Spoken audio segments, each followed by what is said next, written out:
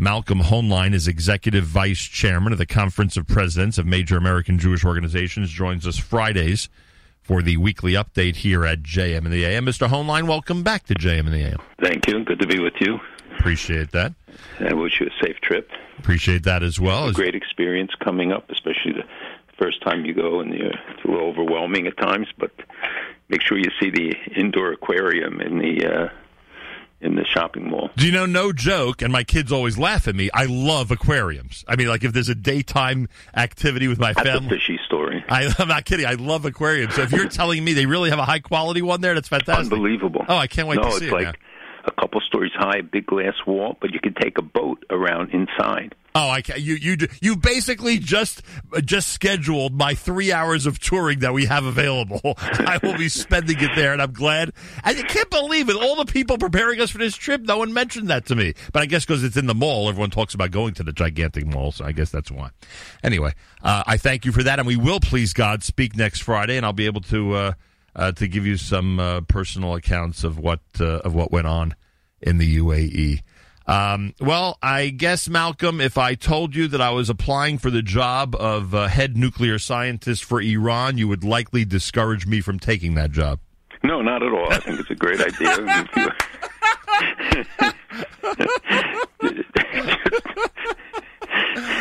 Just make sure your insurance is paid up for Stacy's sake and kids. But otherwise, no, I highly recommend it. It's a very lucrative job. You get a lot of attention, and especially from outside the country.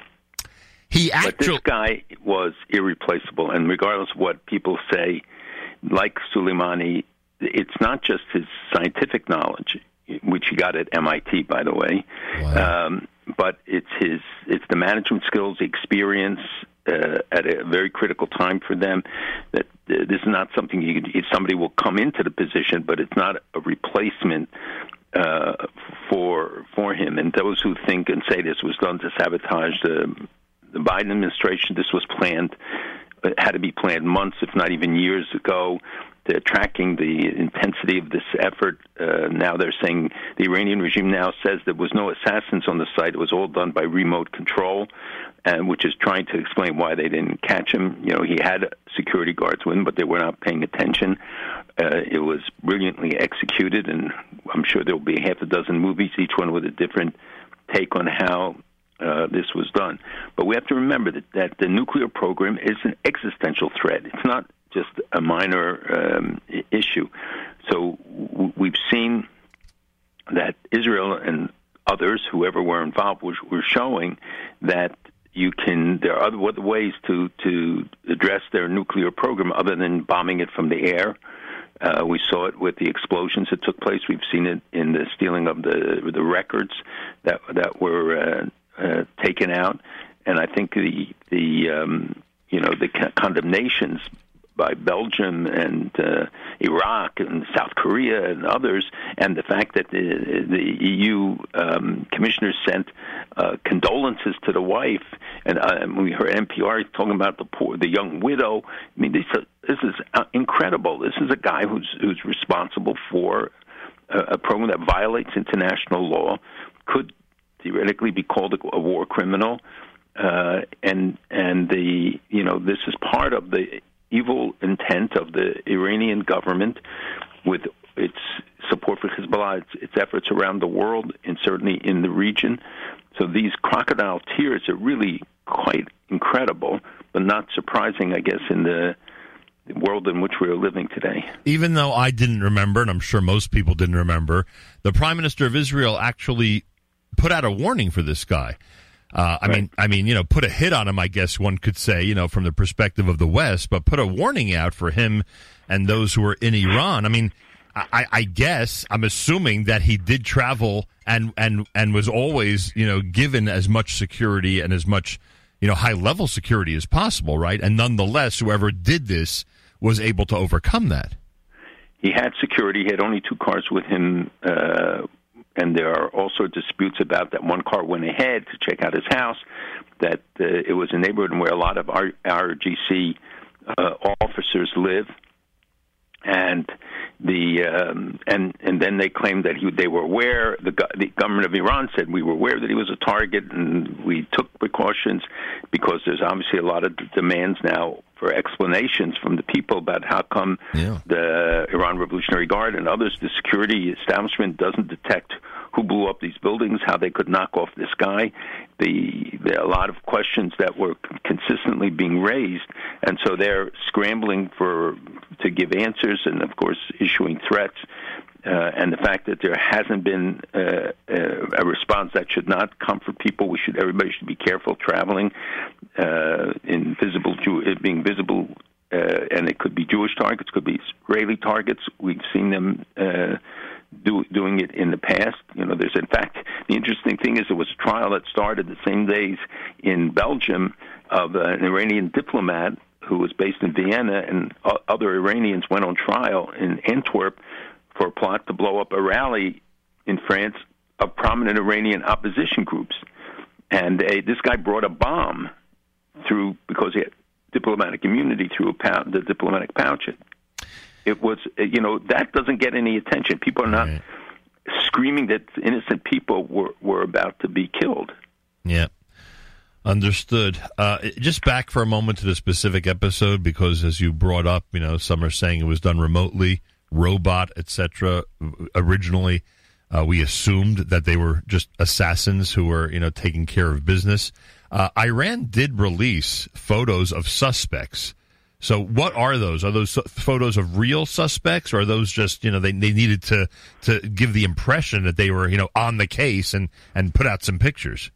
Yeah, and you notice that those pictures sort of disappeared. Yeah. And these were, I think that they are in fact Arab dissidents in Iran. People were saying it's Israeli Arabs, that one looks to Jewish. As far as I know, nobody's identified the four people, but they're saying that they were dissidents who were working in concert, so this gives them an excuse to crack down domestically if they make those kind of assertions. And the problem here is that unlike some of the other attacks like Natanz and things, people didn't demand retribution, but because they have raised the specter so high and the threats of now the Majlis has introduced legislation to double the budget for their nuclear program, and it already before this had initiated measures to raise the amount that they could enrich, and all these violations, and saying they're not going to come back into the JCPOA, even though the new administration has indicated that that's their intent. Yeah. So this is, the Iranians assassinate people all the time in Europe and elsewhere outside of their own borders, and that does not count. But when somebody like this is eliminated, who is involved in a most dangerous activity that will destabilize everybody, it's not about Israel. I don't know if Israel did it or not, but whoever did it should be given a Nobel Peace Prize. The people who did it, because even if it's a remote operation and even if it's, by robot, I assume someone still has to be in the country or in the vicinity to actually make it work. The people who did it, you suspect, are still in the country, or you can't conjecture? I am sure the people who did it are not accessible. That the guy who owned the van, for instance, they found one of the vans, and it was somebody who left the country the day before. So, and he bought it for cash from a villager somewhere in Iran. And we don't know yet what is really true, that they are saying that this remote electronic system, because that will mitigate some of the criticism, whether that's really true or not, nobody has acknowledged. So we have to give it a chance to see what is going to happen. What was I going to ask? In terms of the remote system and the way it operates, if there really was a human being near the operation, wouldn't some satellite, or, there are cameras everywhere, right? That's the impression today. There's cameras everywhere. And I would assume that there are satellite pictures from space of many areas, right? Wouldn't it have picked up if there was actually a person there? Wouldn't it have picked it up? Or not necessarily satellite photos of of an area like that. And it could be that this street, because first the reports of people on motorcycles, then right. 2 cars, right. and 12 people were involved. So why are there no photos of those motorcycles? Why is there? Or is it just like they chose an area where they knew it wasn't under surveillance? Because they can ride up even on a narrow street right next to a car and plant an explosive on it or shoot into it. And there are reports that there was an attempt on him a number of years ago, and he jumped out of the car, and his life was spared. Right. So here he may have gone out of the car also. At first, they didn't think it was an attack. They thought it was something that happened to the car, and he got out. And when he was out on the ground, they got him, and then they said that somebody came over and shot him to make sure. But I don't know that. I don't know yet that we have an inkling of the truth. Is it all about him? Meaning, let's say he was the top scientist in North Korea. Would there be an international effort to take him out there, or is it because we just don't trust Iran as much as we trust North Korea, or vice versa, and that's why, because he's working for the Iranians, there's no choice but to take him out? Well, Iran is threatening all of its neighbors, and them getting the nuclear bomb would mean that destabilizing the whole region. It would threaten every country in the Gulf, all of their neighbors, but also countries around the world. And it's part of the problem of them getting back the money, getting tens of billions of dollars from the sale of, if the restrictions are lifted, then they would then be able to get all the weapons they want and move ahead as they have all along with their nuclear program. I mean, they're lying and they're cheating as we speak. We know it. The idea that they would become nuclear would, set off a nuclear arms race in the region where Saudi Arabia, Egypt, others, Turkey, everybody will go nuclear and get nuclear weapons. But more importantly, we know that they're an irresponsible party engaged today in all sorts of efforts to destabilize regimes and manifest terrorism. Right. Hezbollah, thank God, has been cut back on the funds. To me, the money aspect now is that they could get by United States rejoining the JCPOA. And if he needs right now $20 billion to support his terrorism activities abroad. He needs $20 billion right now to stabilize his currency. They say altogether he needs $60-70 billion immediately for immediate needs. So that to me is the danger, because the maximum pressure campaign was working, and everybody who says that it wasn't is not right. Right. It was working. It was limiting their ability. They were selling much less gas, even though it's increased, but they have to sell it through secondary and tertiary markets. So this is, and the elimination of this guy, it's not the first guy, it's not the last guy in the world that who is in a position like that, who has been eliminated, not in Iran. Right. But just based on my question then about the whole North Korea comparison, even though to people like myself and many Westerners, the two seem similar, we don't realize the vast differences on the diplomatic field of what's going on in North Korea as compared to Iran. In other words, I'm not saying North Korea are good guys. I'm just saying that it's a much more serious situation. Well, they work together. There's a synergistic relationship. And even this guy, Farzadeh, was in North Korea at the time of some of the nuclear tests. And we know the North Koreans are in Iran, and you know that in Syria, for instance, the nuclear reactor that was, thank God, eliminated a couple of years ago was a joint project of Iran and North Korea. The missile system that Iran uses is based on the Nodong of North Korea. North Korea benefits from the information of the Iranians' nuclear tests. So the linkage is not far-fetched, actually, but it is, the circumstances are somewhat different. America's one and only Jewish Moments in the Morning radio program, heard on listener-sponsored digital radio. Around the world, the web at NachumSegal.com and the Nachum Segal Network, and, of course, on the beloved NSN app. Our trip to the UAE, tune in Tuesday, Wednesday, and Thursday to hear our shows from Dubai. Malcolm Hoenlein is Executive Vice Chairman of the Conference of Presidents of Major American Jewish Organizations. I'll move on in a minute because there's other things to talk about, but there are a couple of things. You mentioned the Biden administration and whether this would have an effect, and you felt it was silly to conjecture that this was done timing-wise because of the change coming up in Washington. But the question is, we wonder, and we heard what he had to say about this last night, about the whole Iran situation. We wonder about the diplomatic discussions that he wants to start with Iran when he becomes president. And, when Iran makes it clear that they want to bar nuclear inspectors, And Iran makes it clear that they blame the West, not just Israel, for what happened. In my mind, it's a golden opportunity for him to really continue to keep the distance between the U.S. and Iran. But it seems like there's nothing stopping him. It seems like he's committed no matter what. When he becomes president, there will be open diplomatic discussions with them. Would you anticipate that he's going to go forward like that? 100%. That is what he said during the campaign. I don't think that they're just going to give a blank check on it, but and some of his people in the administration were advocates of the JCPOA, but they're cautious. They're not. Some of them have a lot of experience in this area, and they have to see the reality on the ground and listen to our allies. We've heard talk that they will be tougher on Egypt, tougher on Saudi Arabia, human rights issues, other things. But the real key question is, what do you do about Iran, and to a lesser degree about equally Turkey, both of which are so aggressive and threatening our interests, building bases, expanding their networks, South America, Africa, all over the Middle East, into Europe. These are real challenges, and you can have a difference of opinion about what's the best way to leverage Iran. They'll say, look, you did maximum pressure, but the nuclear program is still advancing.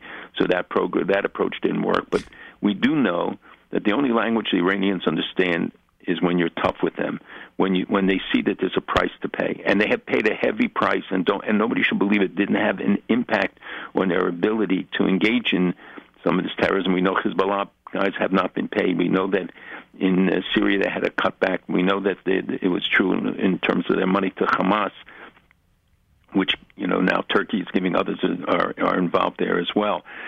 So the approach is, and this was the latest comment, was that he would go into it and then negotiate from there. But that I assume that they wouldn't remove the restrictions and the sanctions until the negotiations.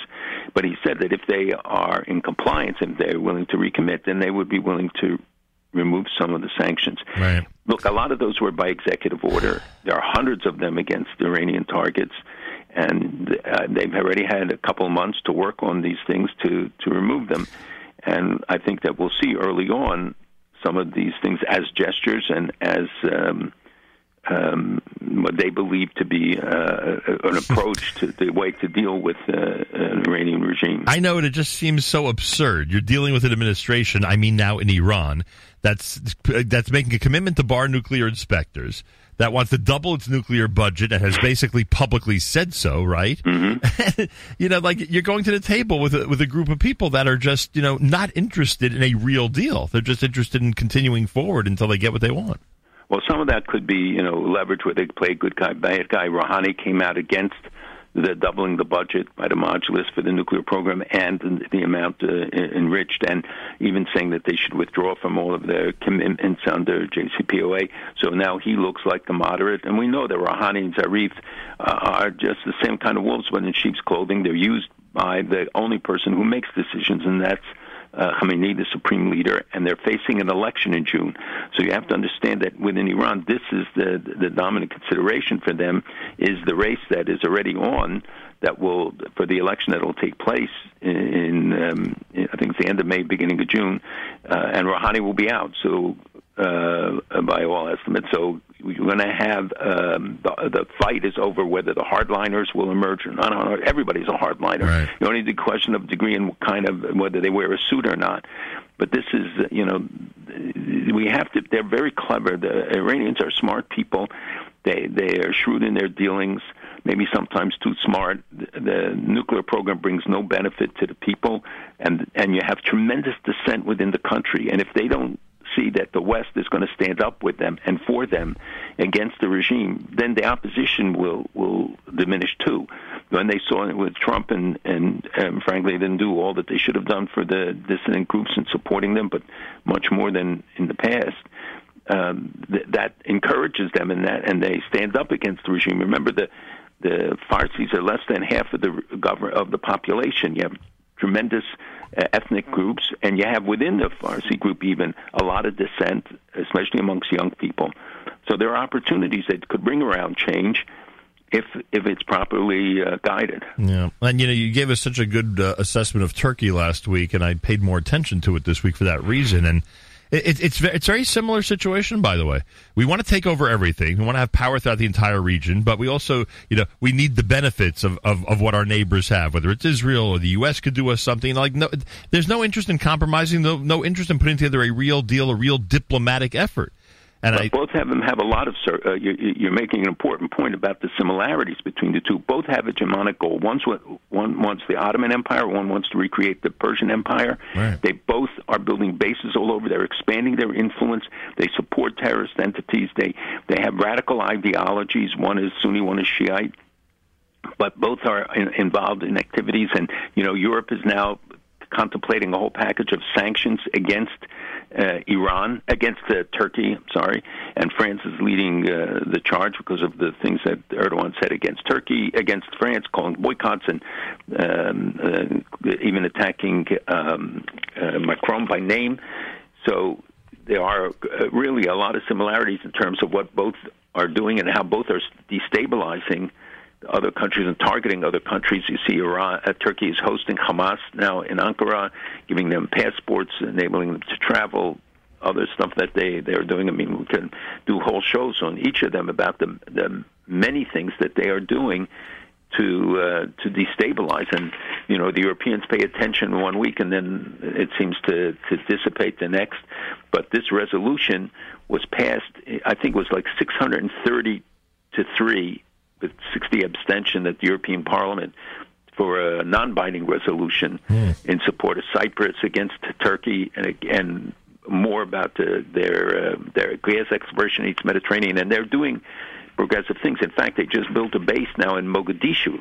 That's how far it's going, because that is a critical position in the Red Sea. And Egypt is building a base right there as well, near there on the other side, to counter Turkish, or to try to limit Turkey's ability to expand its influence there in the region. By the way, on the scientist hit, were you surprised, or am I not aware about a UN condemnation of that attack?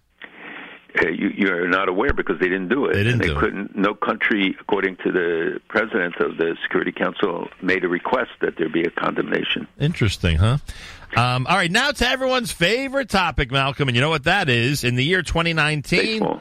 In the year 2019, there were 2 elections in the state of Israel. In the year 2020, there was 1 election in the state of Israel. Now, in the year 2021, it looks like they're going to the polls again. I guess Prime Minister and those who analyze these situations and really appreciate the naivete and the politically novice Benny Gantz. I guess they would say at this point that since Prime Minister Netanyahu set things up for this to happen, for the government to fall and for a new election to be called, I assume Prime Minister Netanyahu, based on polls and maybe just a feeling that he has, feels that the results will be a lot different this time around. And post-COVID, because I'm assuming he's hoping that this election will be after the vaccine, that post-COVID he has a chance to actually get a real quote-unquote majority. You know what I mean? The ability to form a government. Is that basically what it comes down to? That's one scenario. It could be that he's just doing this as leverage to force more accommodation, and that he really doesn't want to go to an election. For one thing, nobody knows the outcome. The election wouldn't be held till probably at least March, because you need 3 months' notice.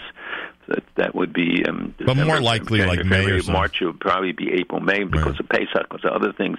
And actually, when the government is suspended, the prime minister becomes much more powerful and can do a lot of stuff that he can't do because he doesn't have to go to Knesset for approval once it disbands itself. But the one option is that this is a ploy, because it has to go back now to the committee, gets a reading, then it's reported out for the first reading, then it goes back to committee, then it goes in back for the second and a third reading. In between, there are also deliberations, so it's going to take some time till this actually happens. This is only a preliminary step. He looks and he sees that Bennett is gaining on him constantly, and he has a chance perhaps to form a right-wing government. Never does well at the polls, as we know. That's right. And so, again, Israelis are proving the old adage that they tell the truth to the pollsters and lie at the polls. Correct. So the outcome is never the same as the pollsters predict, but the opposition is so weak right now, or perceived to be weak, if they can make a unified front. You see that Lapid and Gantz already are fighting, and well, they're not. The political veterans are not going to trust Gantz at this point. I mean, the way they look at it, he was just no. But they were talking about a merger, and Gantz said he would lead the opposition. Lapid said he won't, and Gantz said, "Well, you never could win anything, and you can't run anything." And we see that Boogie Yalom is bringing Eisenkot, supposedly bringing General Eisenkot on board, and he would have a new ticket. So I think a lot of things have to settle down. We have to see whether, in fact, it's in their interest, and that will depend upon the polling as they get closer to having to make a final decision, whether it pays for Netanyahu to risk it. Remember, if there's an election, that sort of takes the pressure off with a new administration coming in, because they can't be expected to take certain moves so early on.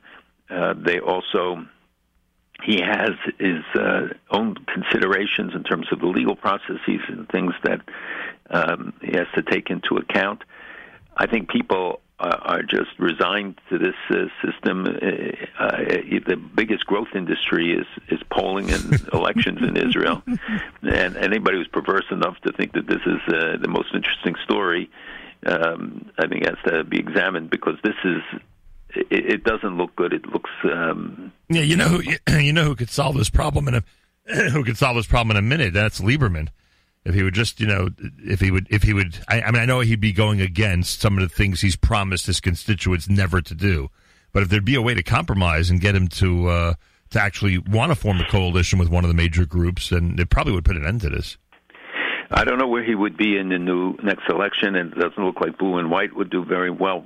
So I'm sure that their polling indicates all of these things. Look, they're riding on a high with the Bahraini foreign minister being there, the overflight over Saudi Arabia, the UAE, the immense amount of interaction, as you will see when you go to the kosher restaurant. You'll probably have to wait online. The number of groups, even a wedding in UAE, I think people should take it slow. I'm very worried that this is too much too fast. I like things built on the solid ground, but when we see with Sudan, that they're sort of pulling back now because they're trying to leverage the United States to guarantee them immunity from cases here brought by victims of terror that they blame on the Sudanese government.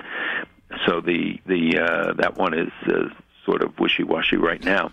But so he has that. He has the accord, the battle against COVID. They're fighting it valiantly. Unfortunately, there were upsurges like everywhere else around the world. The economy, that it has sustained the way it is, the shekel remains strong, is something that he can point to. But, the people, nobody knows what the people will do, what the demonstrations mean. Obviously, the polling shows that he would be ahead by 5, 6, 7 seats right now. Right. And again, if it was post-COVID, some might argue that it'll just go up. If you read the news stories carefully, it's possible that Israel's going to start distributing a vaccine in their country before the U.S. does here. I don't think so. They're supposed to get 4 million doses, I think, by the end of December. And they've also ordered from all the different places that are producing them. They negotiated with everybody, so because they want to eventually be able to have enough to inoculate everyone. Right. So I don't know. This is still a gray area about how soon everything can be signed, and people, I think, will be hesitant at first to take it. But this is a different kind of vaccination. But we look at the numbers, the people dying, the people sick. It's really frightening, and this is really critical. The only way is when a majority have the inoculation that we can gain control of this.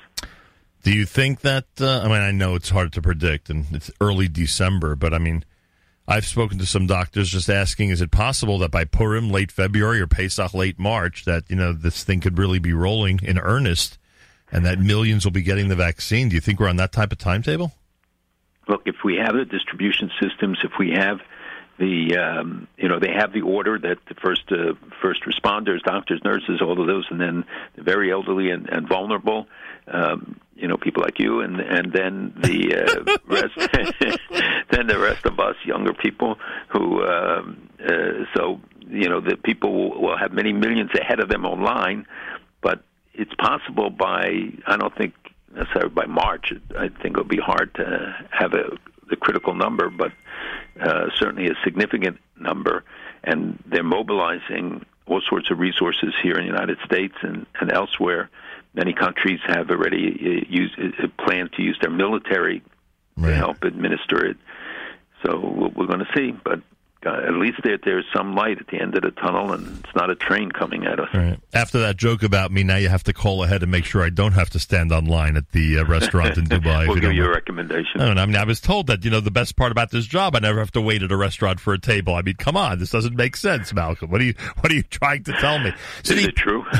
We'll see in Dubai if they believe me, make you. If I don't have to wait, I'll make a Facebook Live video about it. That I can tell you. All right, so the polls in Israel regarding the next president of Israel, there are people who are encouraging Miriam Peretz that she'll be president. Some actually say Netanyahu could be the next president of Israel. That would be interesting, huh?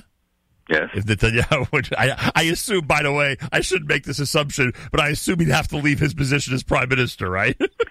Yes, and the 32 ministries he still holds. I was just going to say, you could be defense minister and prime minister, but you can't be president and prime minister. There is talk that that's what he wanted, that after Rivlin's term, but I'm not sure right now that's still the case. Yuli Edelstein, when he was speaker, was considered a prime candidate for it. I think that may be less so, but I think that he and many others have their eyes on that position. You know that Yehuda Glick is on the list? Of people running for president? Yeah, that's something. That's interesting. And Amir Peretz as well. Right, Amir Peretz's name was submitted. Yeah. So, but I think Rivlin has raised the profile in a way that he was a very activist president. Certainly Peretz was. Yeah. So I think more people want it. I think it's a great job. I wouldn't mind that job. Very few jobs in Israel I would want, but you get the nice house in Rehavia, you get, So anyone who thinks you have a similar job, they're wrong. Pardon me? Anyone who thinks you have a similar job, they're wrong. Yeah, they're very wrong, right? But look, he has a lot of influence in the way of moral suasion, and he was seen as a uniter, Rivlin. Oh, yeah. And certainly built up the profile of the job. Finally, could Jordan lose control of Muslim holy sites in Jerusalem? No, I don't think so. I think there could be other parties introduced, and they're fighting very strongly against it. Saudi Arabia reportedly wants to have some role. They've always see themselves, because of the descendants of Muhammad. King of Morocco also sees himself as having a role there. Erdogan of Turkey has made clear that he sees himself having a role, but Jordan is particularly sensitive about it, and saying that they control the Waqf and there'll be no changes and the status quo has to be maintained. But Jordan hasn't been the ideal partner in in its relationships with Israel. I know the king has a lot of pressures on him. There are domestic pressures. There's a lot going on there that we rarely talk about, but it's not to be dismissed and not to be overlooked, the situation there. We'll have to see, but I don't anticipate that there would be a radical change now in that regard. All right, already looking forward to next week, Erev Shabbos Chanukah, where you and I get to speak about the week in Dubai. And yes, there will be a weekly update next week. Everybody, please God, it'll literally be the morning after we get back from this upcoming trip. Malcolm, thanks so much for joining us. Have a wonderful Shabbos, a happy Chanukah, and we'll speak Bezrat Hashem next week. God willing. And remember, this week was the anniversary, is the commemoration about Jews from the Arab countries, 850,000 Jewish refugees, which gets very little attention. And welcome to all the Jews from Ethiopia who came this week. Right, I was just going to say that next. And that amongst the good news is the Ethiopian Jews who arrived, and supposedly 2,000 are going to come by January. Wow. And right, so unbelievable, I'll tell you. Good things. And boy, some of them waited a long time. I've told you the story of the one who was in my apartment and speaking about their parents' struggle. My God, unbelievable.